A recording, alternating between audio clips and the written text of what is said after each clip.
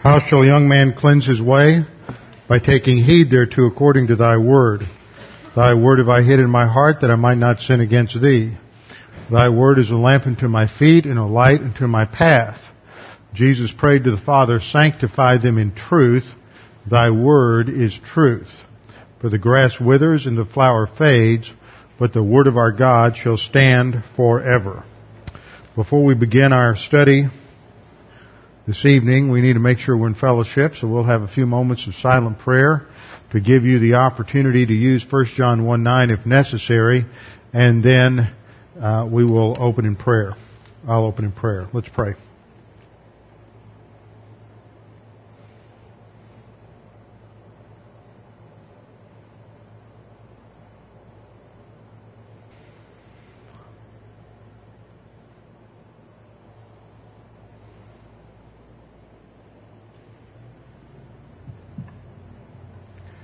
Father, we do thank you for this opportunity to gather together this evening in order to study your word. Your word is the light in which we see all other light. It is through your revelation that we are able to accurately understand and interpret the details of life around us and to be able to put everything in its right perspective and to have the right scale of priorities. Father, we pray that as we study your word tonight that we would become greater convinced of its accuracy, its veracity, and a greater understanding of the situation that we as believers find ourselves in light of our constant struggle with the cosmic system. We pray that you would challenge us with the things that we study this evening. We pray this in Christ's name. Amen. All right, we're going to continue with our study in Genesis. And we're reviewing the first part of Genesis, which deals with 4 events and then 4 people. And the 4 events are the creation, fall, flood, and the Tower of Babel. And the 4 people are Abraham, Isaac, Jacob, and Joseph. And the theme of Genesis is blessing and cursing. And we see this to how God blessed the world after He created the world. And then, as a result of sin, there was a curse on the world, judgment because of the fall and the consequences from that sin penalty of spiritual death. And then, as we go through Genesis, what's the matter? Oh. As we go through Genesis, is that better? As we go through Genesis, we see that man is blessed again, and there's continuing deterioration, continuing decline. There's God's grace before the flood. God delivers a group out of the flood, the 8 souls who survive on the ark.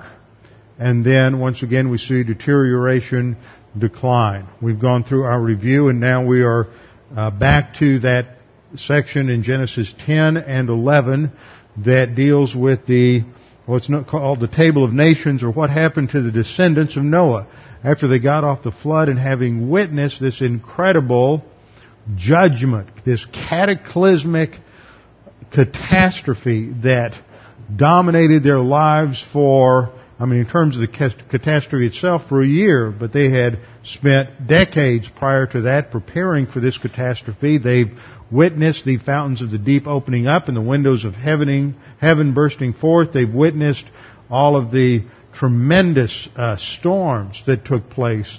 Michael Oard, who's a meteorologist who does a lot of work with the Institute for Creation Research, has developed several meteorological models to demonstrate what would have taken place during a flood of this type.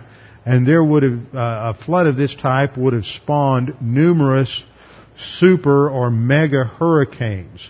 We all have seen the damage that was done by Hurricane Charlie last week, which was a Class 4 hurricane. But these would have been more along the lines of a Class 15 or Class 20 if such a thing were to exist today. Huge hurricanes that would have been perhaps 1,000 miles across. And here you have these 8 souls who go through the flood, and after the flood you would think that having witnessed the power of God, having been present with Noah when God confirms His covenant with Noah and establishes the Noahic covenant, sets the bow in the clouds, explains the significance of the rainbow, you would think that having witnessed the power of God and having all of this fantastic empirical evidence of God's power and greatness, that the human race would get a fresh start and everyone would be obedient to the Lord and growing and advancing. But you have just the opposite. In other words, what God is demonstrating once again, it's not environment. It's not even an intellectual issue. It's not a matter of evidence or a lack of evidence. It's a matter of the disposition of man's soul in terms of his bent and inclination towards independence from God, autonomy, self-law, self-rule, and his own arrogance. And this is really what is being demonstrated in Genesis 10 and 11. We went through the details, we exegeted the passage, we talked about all the different tribal groups, the descendants of Japheth, Ham, and Shem, and where they went in the world. But what I want to focus on in terms of the review, which may or may not take one night, we may end up going further. I had a lot of material I was trying to collate today on the airplane coming back from Texas, and I don't know what's going on with my computer. We always have demons in the machinery around here, but every time I would type in about 3 lines of text, the computer would turn itself off. It did that about 5 times, so I didn't know what it was, if it was the hard drive crashing or what, so I decided to leave it off. I got home, turned it on, no problem, but we didn't get home in time for me to redo all my notes. So I've got more than enough to cover tonight anyway.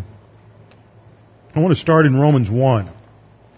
So turn with me to Romans 1. In fact, I'm going to take a look here and see if by any chance I can pull up another slide presentation I recently did.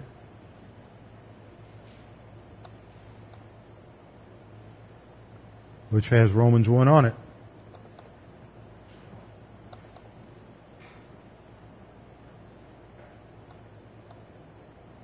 Obviously not.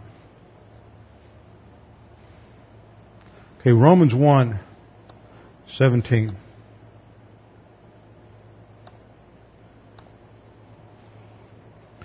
I think starting in Romans 1:17 in the rest of chapter 1 and into chapter 2, Paul almost gives us a historical perspective here on what has happened historically, and we see the dynamics of what is going on as a consequence of human depravity starting in verse 18. There we read, "For the wrath of God is revealed from heaven against all ungodliness and unrighteousness of men who suppress the truth in unrighteousness." Now, I just want to make a couple of notes as we go through this passage. When Romans 1:18 talks about the wrath of God, this is not talking about God having some sort of temper tantrum because of something that man has done. This is the term wrath of God is a technical term for the outworking of the justice of God on rebellious humanity.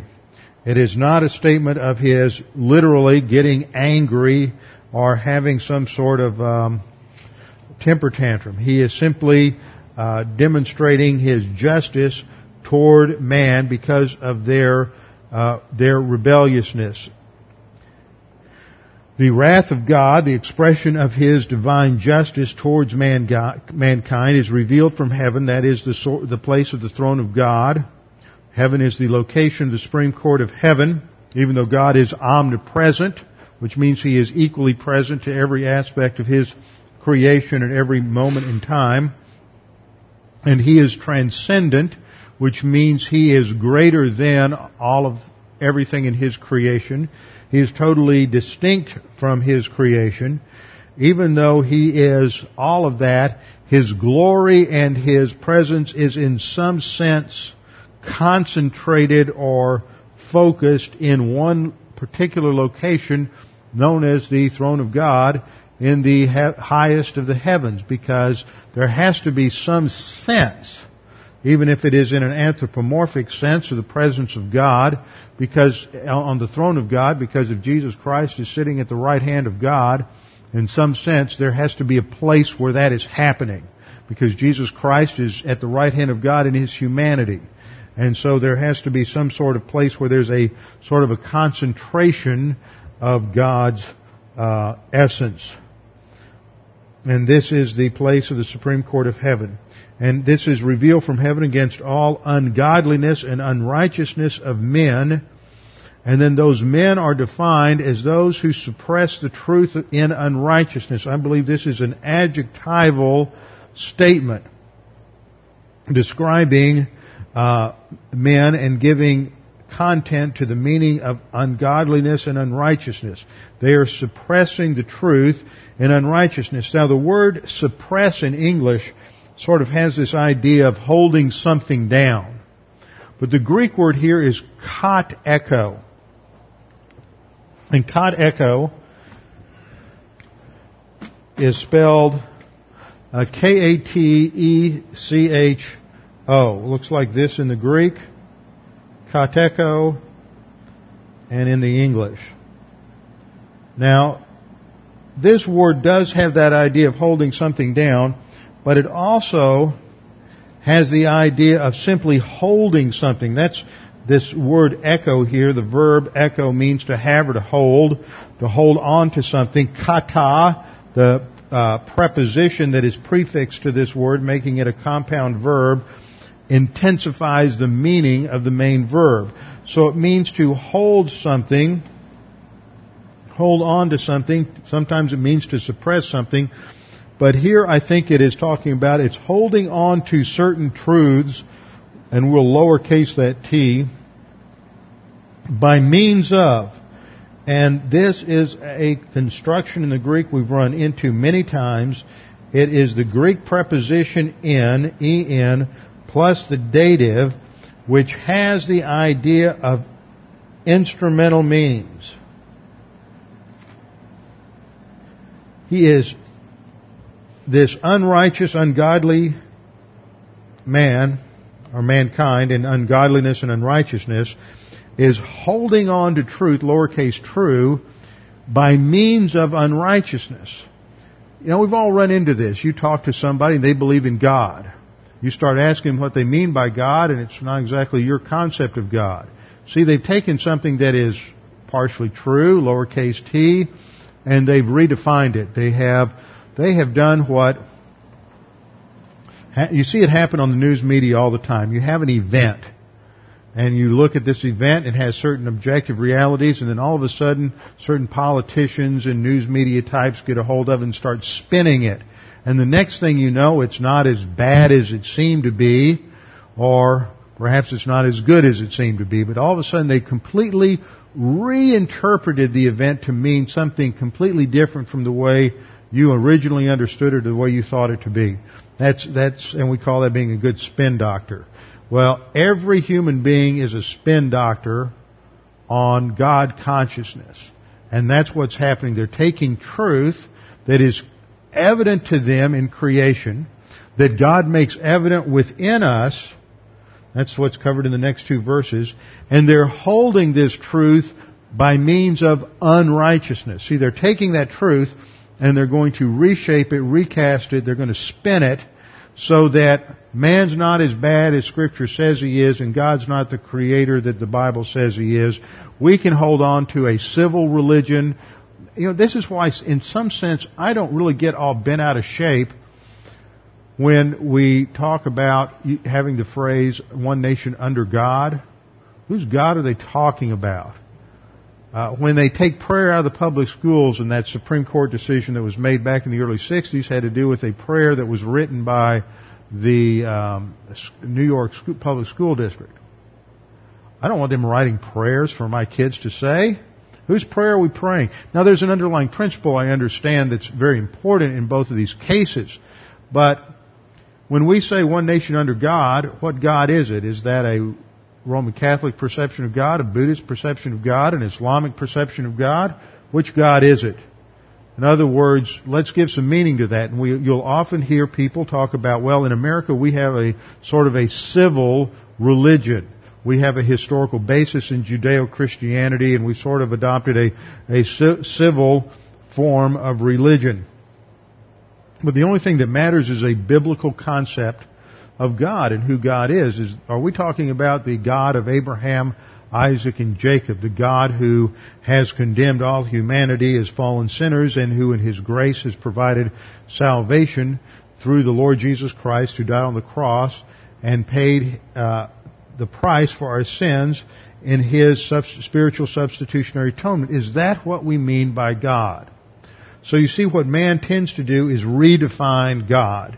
And God either becomes part of creation, as we've seen. He gets confused. You have a breakdown in the creator-creature distinction, and God becomes minimized. He becomes part of the cosmos rather than that unique, transcendent, infinite, personal God who is totally distinct from everything in creation. And we've studied that for several weeks in terms of the distinction between the Creator and the creature as it's displayed in Scripture. So what we see in verse 18 is that the character of fallen man is that he suppresses the truth in unrighteousness. Now this is a historical observation more than it is then I think that it is what we would call, what theologians might call, a gnomic or characteristic truth. It is, Paul, I think, in this chapter reflects, and this is the historical use of the aorist tense throughout this chapter, he's reflecting upon what happened historically in that post-flood civilization. They very quickly kicked into gear their sin nature in terms of reinterpreting truth. You have these ancient myths that we've talked about, the Egyptian myths for creation, Babylonian myths, that can be traced back to almost the founding of those civilizations. And even though some of the later expressions of those myths that we know of through archaeology may have been written as late as 1600, 1700 BC, 700 or 800 years after the flood, they represent a very old tradition. This just didn't pop up. It had been around since not long after the flood. And so it didn't take long for the human race as a whole to rebel against God and to begin to worship the creature rather than the creator. And this is what Paul describes in the next few verses. He talks in verse 19 about the fact that what may be known of God is manifest in them, for God has shown it to them. In fact, every individual knows that God exists. It is known in them, for Paul says, since the creation of the world, His invisible attributes are clearly seen by every atheist around. They may not admit it anymore, but at one point it was clearly seen. That was their point of God consciousness. Being understood by the things that are made, even His eternal power and Godhead, so that they are without excuse. The revelation and knowledge of God is so clear and so precise to every human being that reaches God consciousness that they have no excuse before the judgment of God, and they can't say, well, I needed more evidence that you existed. They can't get away with that. They know inside them, the Scripture says, it's evident within them. Verse 21, because although they knew God, they did not glorify Him as God.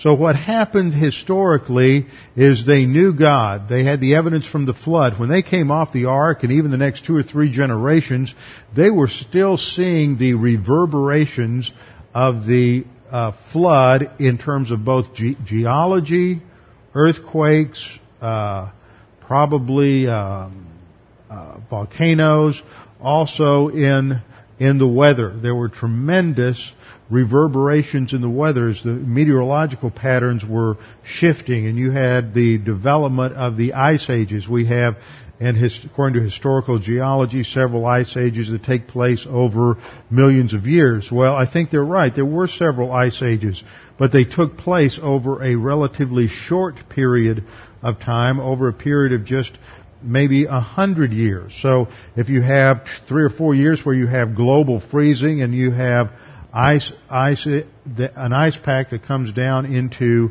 the middle of Western Europe, and then you have a warm up for the next few years and there's a melt off and then another cycle of cold, they were aware of what had happened. They were telling their children and grandchildren, and remember we looked at the chart showing the lifespan of those men that Noah lived for another 500 years after the flood. Shem lived for another 500 years. Arphaxad lived for 300 or 400 years.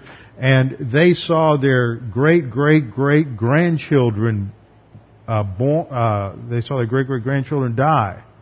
Those subsequent generations didn't live as long, so they saw their children, their grandchildren, their great-grandchildren, their great-great-grandchildren all die before those first 3 or 4 generations died. And those men who were eyewitnesses to the flood were able to give testimony to what they saw to their great-great-great-grandchildren. And yet what those great-great-great-grandchildren did was reject that testimony.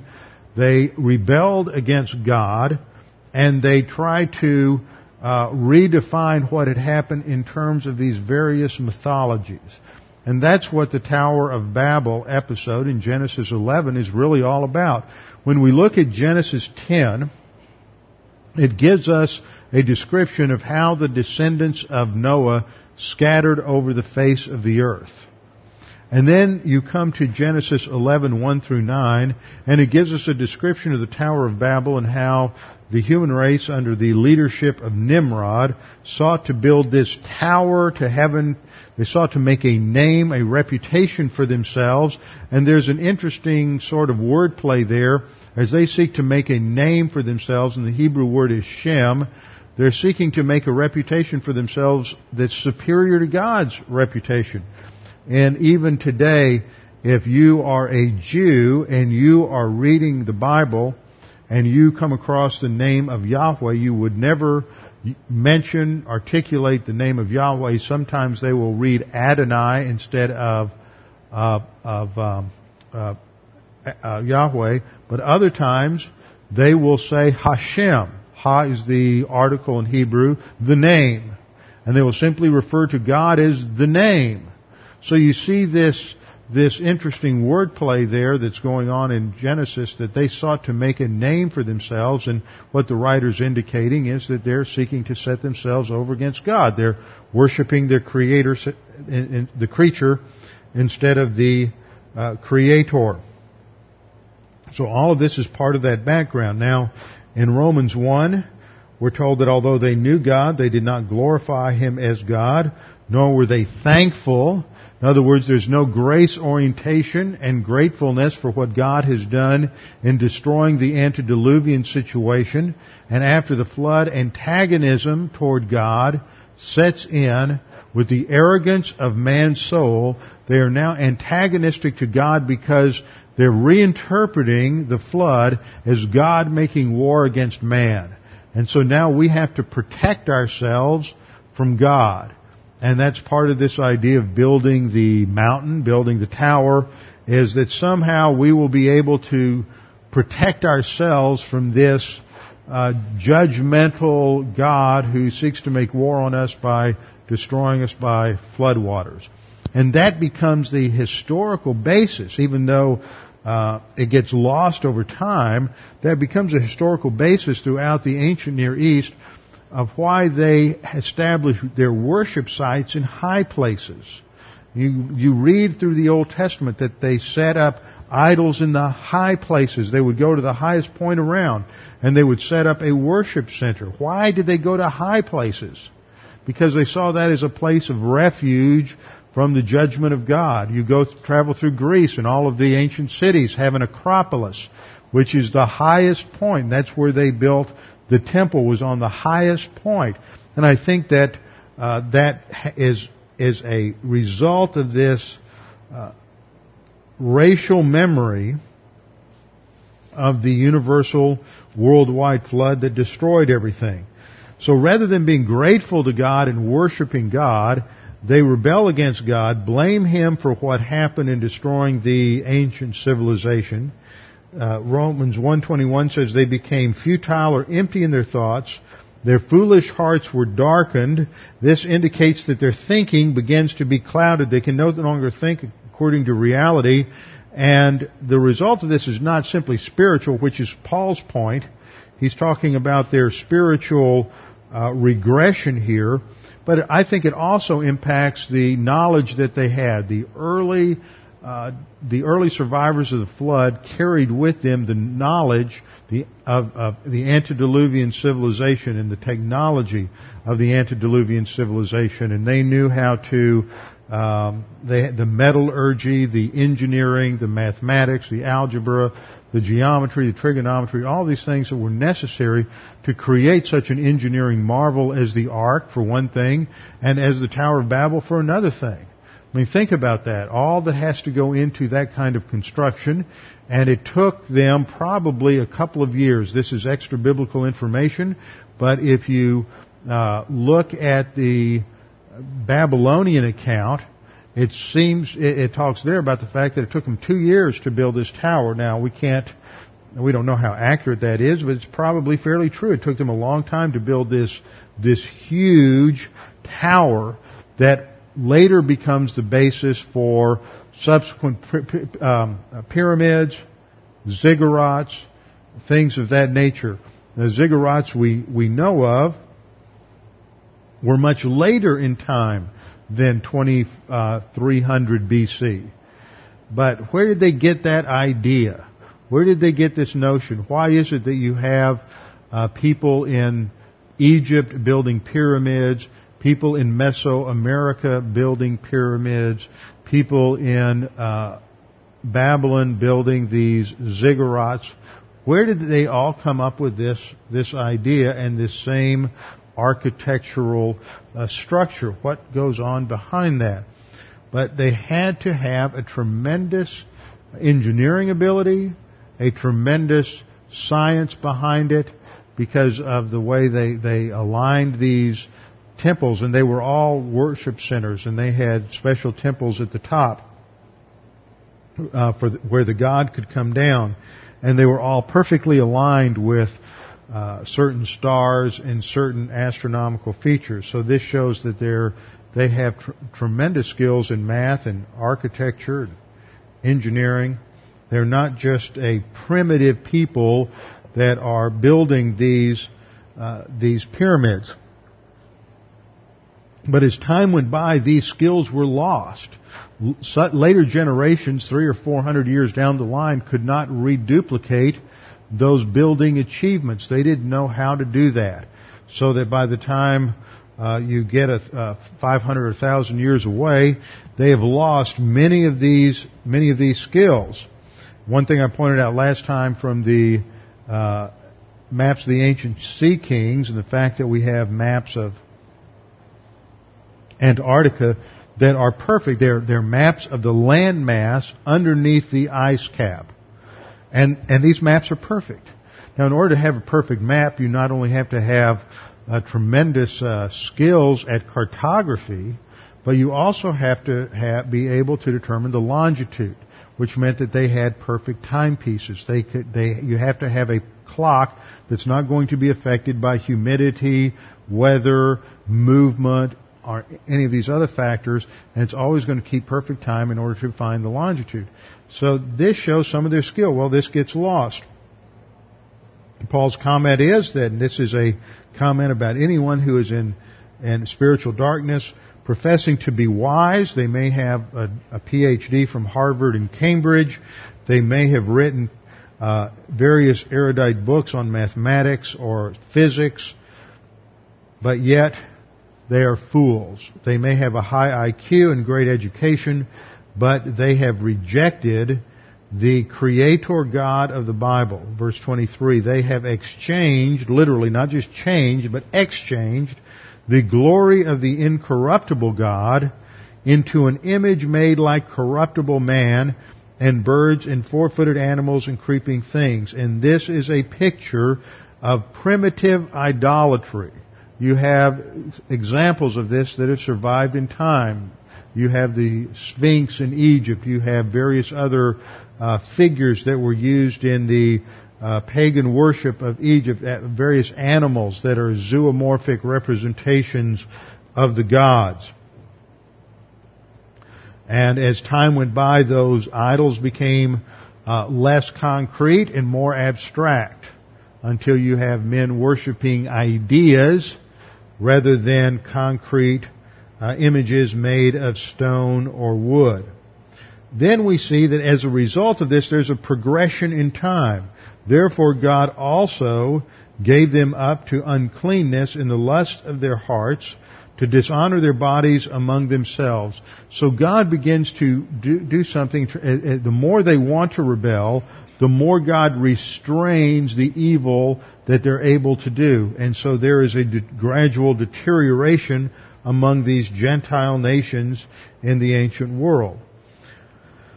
Verse 25, these men who exchanged the truth of God for the lie and worship and served the creature rather than the Creator, who is blessed forever. So we see a certain progression that is going to take place once you begin to worship the creature rather than the Creator.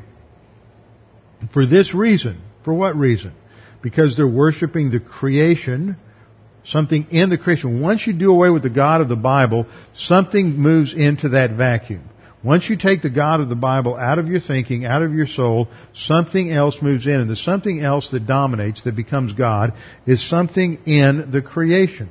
You're going to deify something in the creation. You're going to deify matter. You're going to deify energy. You're going to deify some element of philosophy. You're going to deify some abstract ideal like the summum bonum in medieval theology, which is a reflection of the unmoved mover, or the prime mover in ancient Greek philosophy. You're just taking an abstract ideal and deifying it. So Paul says that for this reason God gave them up to vile passions. What are vile passions? This is sexual lust. See, there's a connection here that Paul is showing between sexual depravity and spiritual rebellion.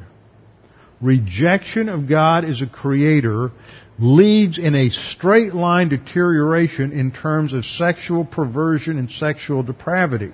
Now, you can go out and talk to any number of sociologists and psychologists today, and they would challenge that. But see, this is what the Scripture says. See, we've seen this. Once you get the influx of and rejection of the Creator in the mid-19th century, you see the deterioration of that. What is also happening at the same time? You see man moving further and further away from absolute standards in the realm of sexual morality and in the realm of understanding what is perversion and what is not perversion. So that we end up 150 years later or so where we are debating whether or not you can have same-sex marriage. Nobody in the 1850s would have ever considered that a legitimate thought. That would have been condemned by almost one and all. But 150 years later, it is very acceptable because the premises of Darwinistic evolution, which has infiltrated our society, where everybody grows up worshiping the creation rather than the Creator. They've deified something in the creation.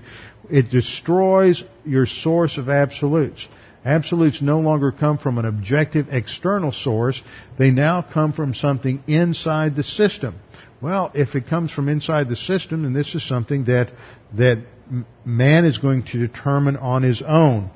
And all of this introduces us to the basic elements of what we have defined in past lessons as cosmic thinking. The Greek word for world is the word cosmos. K-O-S-M-O-S. And cosmos can refer to the world, it can refer to the earth, it can refer to a system. Usually it has the idea of some sort of organized system. It may be anything from used as a root for the word we get for cosmetics, as a woman uses cosmetics to organize her face. It can refer to any kind of organized system. Primarily in the Scripture, it's talking about an organized system of thought. And the word cosmos is used to refer to all of those thought systems that man develops that are hostile to God. So, as we've seen many times, on one side we have the divine viewpoint, which is the unified viewpoint of Scripture. The Bible expresses one and only one unified concept. And over against this, man has developed his own viewpoint. So we have human viewpoint. But human viewpoint isn't monolithic. There's all kinds of human viewpoint. At least it looks that way on the surface. But when you boil them all down, they're all basically saying the same thing. And other terms that we use for human viewpoint are paganism. And paganism is a perfectly good, legitimate technical term. It's not a pejorative term, and it refers to non-biblical thinking. Anyone who doesn't think according to the Bible is a pagan, according to Webster's dictionary. Pagan is sometimes used in our society to refer to those who are practicing witches, some sort of extreme practice. That's not the meaning of the term. The term refers to that which is just basically non-biblical thought. So we have human viewpoint paganism. It's also demonism, demonic thought. Demonic thought, according to James chapter 3, 13 through 15, that this wisdom is not from above, but is earthly, demonic, and natural. And that natural is the word soulish. It's that which has affinity with the soulish person, that is the unbeliever, who does not have a human spirit, does not have any doctrine in the soul, is operating purely on a finite basis of understanding. So this is a way of thought that is promoted by man against God.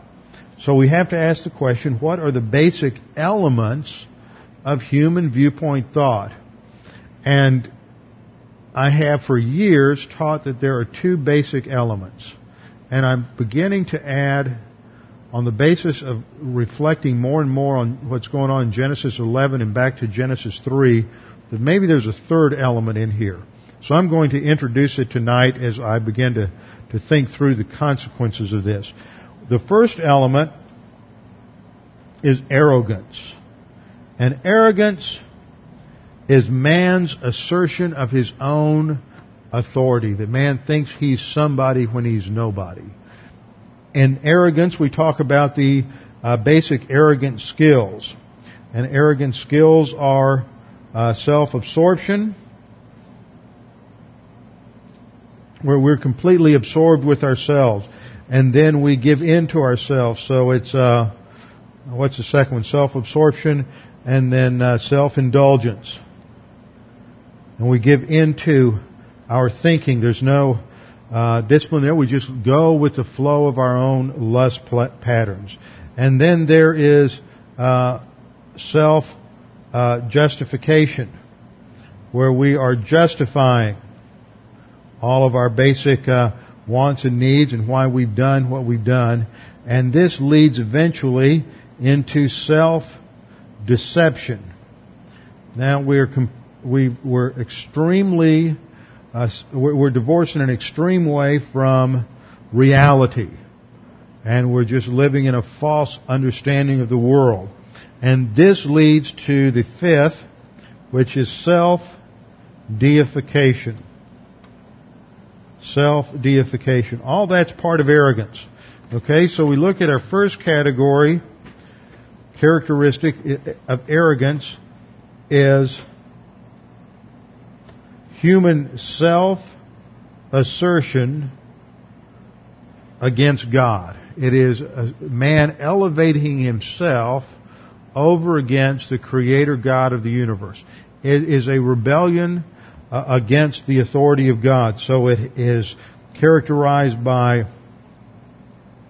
we'll just put a minus up here, minus authority orientation. No authority orientation toward God. And of course, the more you rebel against the authority of God, the more there's going to be rebellion towards other elements of authorities that God has legitimately set up in the world. Just today I was sitting in the airport, and there were some people who were having a conversation behind me at such a loud volume, couldn't help but overhear what they were saying. And this man was talking about problems he had instilling any level of discipline in his teenage son. It turns out, as conversation goes on, that he was divorced, and whatever he tried to do, his ex-wife would counter. And see, divorce has played havoc in trying to teach any level of authority orientation to many children. And they've lost that, and this just snowballs into greater and greater deterioration in the home. So under arrogance you have self-assertion. There is a lack of authority orientation to God, and man replaces God as the ultimate determiner of value. So man now becomes the center of the universe. How do you know what's right and wrong? It is whatever society determines, or whatever a subgroup of society determines. And this kind of thinking is demonstrated today in sociology textbooks, in history textbooks, in literature, so that if you're going off to school and you're majoring in any of these things, this is going to hit you left and right, and you better be prepared. And that's one. In fact, today I got received an email from someone who was been listening to tapes from here for some time and has been using that with one of their children. They have an older child that wasn't around for some of this, and really that older one got blindsided when they went off to college, and that has really rocked them. But the younger child is doing a lot better, and just the look at the history textbook that was brought home at the beginning of school this semester, just one assault after another on divine viewpoint in just the first few pages. And see, parents, you have to train your kids. And this person said, we are just so thankful for what? We didn't realize how much our kid was getting from listening to those Genesis tapes until just in the last couple of days, seeing her critique what was in this textbook. So and they were very grateful for what I had done in the Genesis tapes, along with listening to Charlie Clough's framework tapes. Now, I know some of you are about to head off to school, and any of you in high school or college, and some of you that aren't or are out and more interested in these things need to be listening to some of Charlie's tapes. You can get those at cclough.com, and I would order that framework series and encourage you to listen to those. It is a great series. Charlie developed that series years ago when he was a pastor of Lubbock Bible Church. And he was faced with a congregation of mostly university students, graduate students, undergraduate students, who were being assaulted day in and day out in the classroom. And let me tell you, your greatest assaults are not going to come in biology and geology. They're going to come in literature. They're going to come in psychology, in sociology, in educational psychology courses. They're going to be in leadership courses. The whole concept of leadership today is based on sociology. So these are all subcategories. Business management courses are just rely heavily on sociology, a sociology framework. And you're going to wake up one day and realize that you no longer believe what you used to believe about Christianity and the Bible, and your parents are just a bunch of old fuddy-duddies and they're not up with whatever's going on today, whatever it is, simply because you have just been suckered through 2 or 3 years of this sort of subtle attack, where man replaces God as the ultimate determiner of values and of what's right and wrong. That's all part of arrogance. It's worldliness, it's cosmic thinking. The next element that we see, and see, this is exemplified biblically in what happens when Eve looks at that fruit and decides to answer the serpent's question, has God said? Has God said? Well, let me see. Is this right or wrong? See, immediately she's puts herself above God to evaluate the veracity of God's statement. See, once she did that, she is asserting herself. She's replacing God as the source of value, and she's going to evaluate God's statement. That's arrogance when it slips in, and the natural result of that, almost immediate result, was she ate the fruit. Okay, now what happened? Adam ate the fruit. Then what happened? There's fear. Okay? There is a fear, not the fear of God in the sense of healthy respect, but there is a dread of God based on ultimate accountability and judgment. God came to walk in the garden and they were afraid.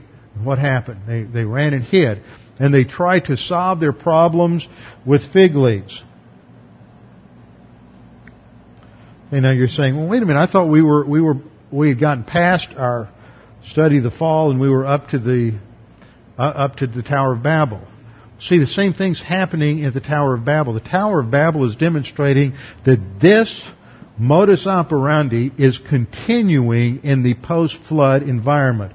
What happens is that in arrogance, man is replacing God and worshiping the creation rather than the Creator.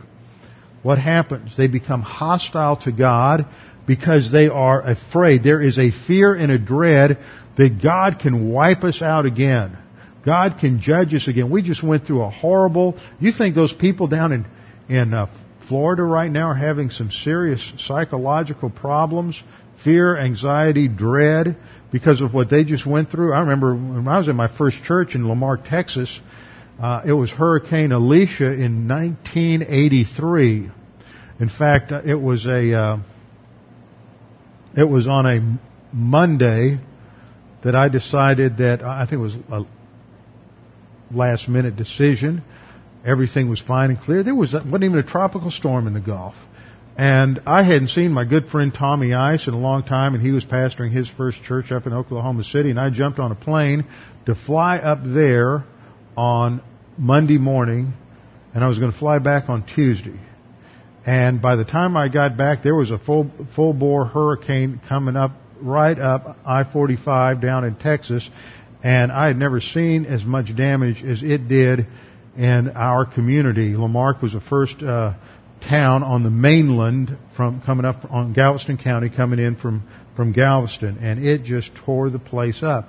And our church attendance reduced by 50% for the next 6 months because it did so much damage to homes and to trees. There were people who lived in a cul-de-sac at the end of a street with maybe 5 or 6 homes on each side, and there were might be 12 or 15 trees lining up that street, and little tornadoes had gone down, just taken all those trees, and they just crisscrossed the street. It took them 6 weeks to chainsaw a way out of their street so they could drive out. And power was out for 6 weeks or 8 weeks. And this creates real psychological trauma in people. And there's no doctrine to handle it. It wipes you out. And the physical stress alone is rugged.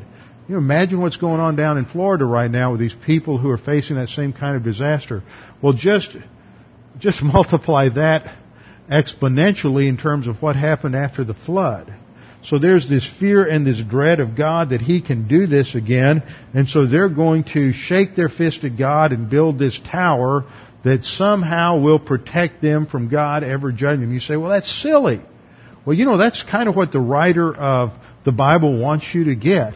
It's almost a satire against what was written in the Babylonian accounts of the tower, and of how because in the Babylonian accounts it was the Anunnaki, the gods, who came down and built the tower, and this was to show the greatness and the ascendancy of Babylon. And the writer of the Scripture sets this up in almost a fun way. It's the first thing he does is instead of coming to the point of the tower. Now, when I say that the Tower of Babel is the real point in Genesis 10 and 11, let's take a minute and look at the text. We went to Genesis 10, we saw the first 5 verses, look at the descendants of Japheth, and then we're out of there. Japheth disappears, he's enlarging his tents in the direction of northern Europe, and some go down with the Persians and Indo-Aryans down in India. But that's it, 4 verses. Then we have a lengthy discussion of what happened to the descendants of Ham. And right smack dab in the middle of that section on Ham, you have a diversion. And the writer starts to talk about Nimrod and how there's this mighty hunter against God, Nimrod. It's not before the Lord in a positive sense, but he's shaking his fist in the face of God. And he is building his kingdom of Babel and Akkad and these other Shinar and these other in the plains of Shinar and these other communities, and he's building his own kingdom in opposition to God, and he's the real leader and power behind those who built the Tower of Babel. And then you finish out the second focus is on all the different Canaanite tribes who are inhabiting the land that Israel's going to get.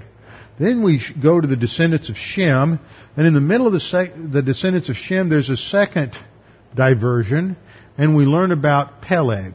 And in the days of Peleg, the earth was divided. Well, that's talking about the same event that happens with Nimrod, and we finally get to this event in chapter 9, the Tower of Babel. But what the writer of Genesis is really doing is saying, look, first of all, he tells us about how all the descendants from the ark are going to scatter all over the earth. Hundreds of thousands of people scattering all over the earth. And then he talks about this one little group in Babel who's going to build a tower against God. Now think about what's happened there. He has set it up in such a way as to say, here's all this scattering of all these tribes. How do you think this little tower is going to matter? And in the midst of his discussion of the tower, he says, and God saw what was going on, and God decides to come in. Let's look at the verbiage there. God decides to look in on what's happening. Well, some people say, well, God's omniscience. He wouldn't have to look into it. Well, that's the point. God looks into it because he already knows what's going on. It presupposes his omniscience that he looks down. And he says, but the Lord came down to see the city. Okay, what's the picture there? For the Lord to come down, you've got the Lord is big and immense and omnipresent. And he's coming down to look at this little bitty city. You know, they're so proud of what they've accomplished in their big tower, but what the picture here is God has to come down and bend over with his microscope to see this big tower they're building. See, there's tremendous sense of humor in the narrative of Genesis 10 and 11 to poke fun at what's really going on here in this, how silly it is for human beings to think that they can escape God, that they can build a tower that's so big that they can avoid the judgment of God. You see, we look at this and we say, well, why would they want to build a tower? Don't they know they can't build a tower that tall? Well, see what happens when you get into, as we saw in Romans 1, the dynamic is they became futile in their speculations and their foolish heart was darkened. This is what sin does. It makes you think you can somehow escape God, and through this process of carnality and rejection of God, you're reducing God to something that man can control. So this is a second dynamic in cosmic thinking, is fear and dread of God, which becomes the underlying motivation to try to escape God. And what happens when there's this fear and this dread of something? Well, this promotes a hostility towards that which threatens you. When something really threatens you, there's a tendency to get angry about it eventually and to hate the source of that oppression. And this is exactly what happens in terms of the third characteristic of cosmic thinking. There's arrogance, there's a fear and a dread of God that underlies everything, of accountability. I think this is one of the reasons why you see so many people on the left getting so mad and angry about our president, the fact that he has a Christian witness. He hardly says anything about it. I mean, compared to the things that Jimmy Cotta said 25 years ago, he wore his Southern Baptist religion on his shirt sleeve. And he was always talking about it. But you don't see that with our current president, and yet people react with him as if he's trying to shove his fundamentalism down our throat. He goes to a Methodist church, folks. This guy is not a typical fundamentalist. He does believe in absolutes, though. And this is what happens. You have somebody who believes in God, believes in absolutes, and what is it going to do? It is going to generate antagonism and hatred in an inordinate degree because of this fear and dread of accountability. And that's all part of what happens. So there is, as part of the world system, an antagonism towards God to try to destroy the works of God. There's a hatred of doctrine, a hatred of truth, and a hatred of Christianity. These are the three elements that you see in Christianity. Just go into a secular classroom and try to present a case for scientific creationism. You will be laughed at, ridiculed. There will be a tremendous level of antagonism. But if a Mormon came in and tried to present their view of American history, where that's the interesting thing. Brigham Young University has the largest archaeology department in the world. And the reason it does is because they're trying to prove the claims of Mormonism that there were these various tribes here on the Western Hemisphere, and that Jesus appeared to them and gave them the gospel back after the ascension. And of course, they've never found anything to validate any of those claims at all. So you get a Mormon who would come in and start and present a paper trying to demonstrate some sort of scientific validity to their views. They wouldn't generate nearly the hostility, or especially if they were a Muslim. There wouldn't be any hostility whatsoever. They would be embraced. Isn't that wonderful? You see, the hostility is generated because of the fear and dread of judgment directed to a creator God that they know exists. It's evident within them. And so the world system produces this antagonism and hatred and anger toward God. Now, all of this has its historical source. The whole cosmic system has its historical source at the Tower of Babel. This is the prototype for the development of the cosmic system, and we'll get to that next time to go through and see how the characteristics of the cosmic system and cosmic thinking grow out of what happens in Genesis chapter 11. As I pointed out in the past, as I've gone through this, each of these elements teach some key doctrines. This is where they begin in the Old Testament. With the creation, you have an understanding of God. He is the creator God who's distinct from all of His creation. We understand who man is, that he's created in the image and likeness of God. He's not just some accident that happened in a pool of slime and all of a sudden life appeared. You have nature. Nature has a certain value and significance because God created all the nature and the animals to provide a perfect environment over which man was to rule. But then the fall comes along. That's the second event. The fall informs us of how all this got screwed up. How man's relationship to God was destroyed by sin, and man is spiritually dead, and the consequences of man's spiritual death wrecked the environment. And how God is going to ultimately change all of this and redeem nature and redeem man through His grace, and that starts with what Christ did on the cross and doesn't complete until the end of the millennial kingdom, when there will be a new heavens and a new earth. The third event was the flood. The flood pictures many doctrines related to salvation, that there is only one way, and it's God's way. It emphasizes exclusivity. It emphasizes God's grace. The first time we see the mention of the word grace is in association with the flood. And then God establishes a new covenant with man. And after the flood, we have the Tower of Babel. And what the Tower of Babel is teaching is the development of the cosmic system. And one of the things that we should note and end with tonight is that at the end of this narrative in Genesis 11:9, which ends the Toledot. Remember, this is the Toledot, or the generations, or what happened to the descendants Shem, Ham, and Japheth, and it ends at 11:9. 11:10 starts, this is what happens to the descendants of Shem. So this section ends with judgment. It ends on a note of hopelessness. It ends on a note of despair. Everything else that's happened hasn't done that. You always have hope. You have, God provides clothing.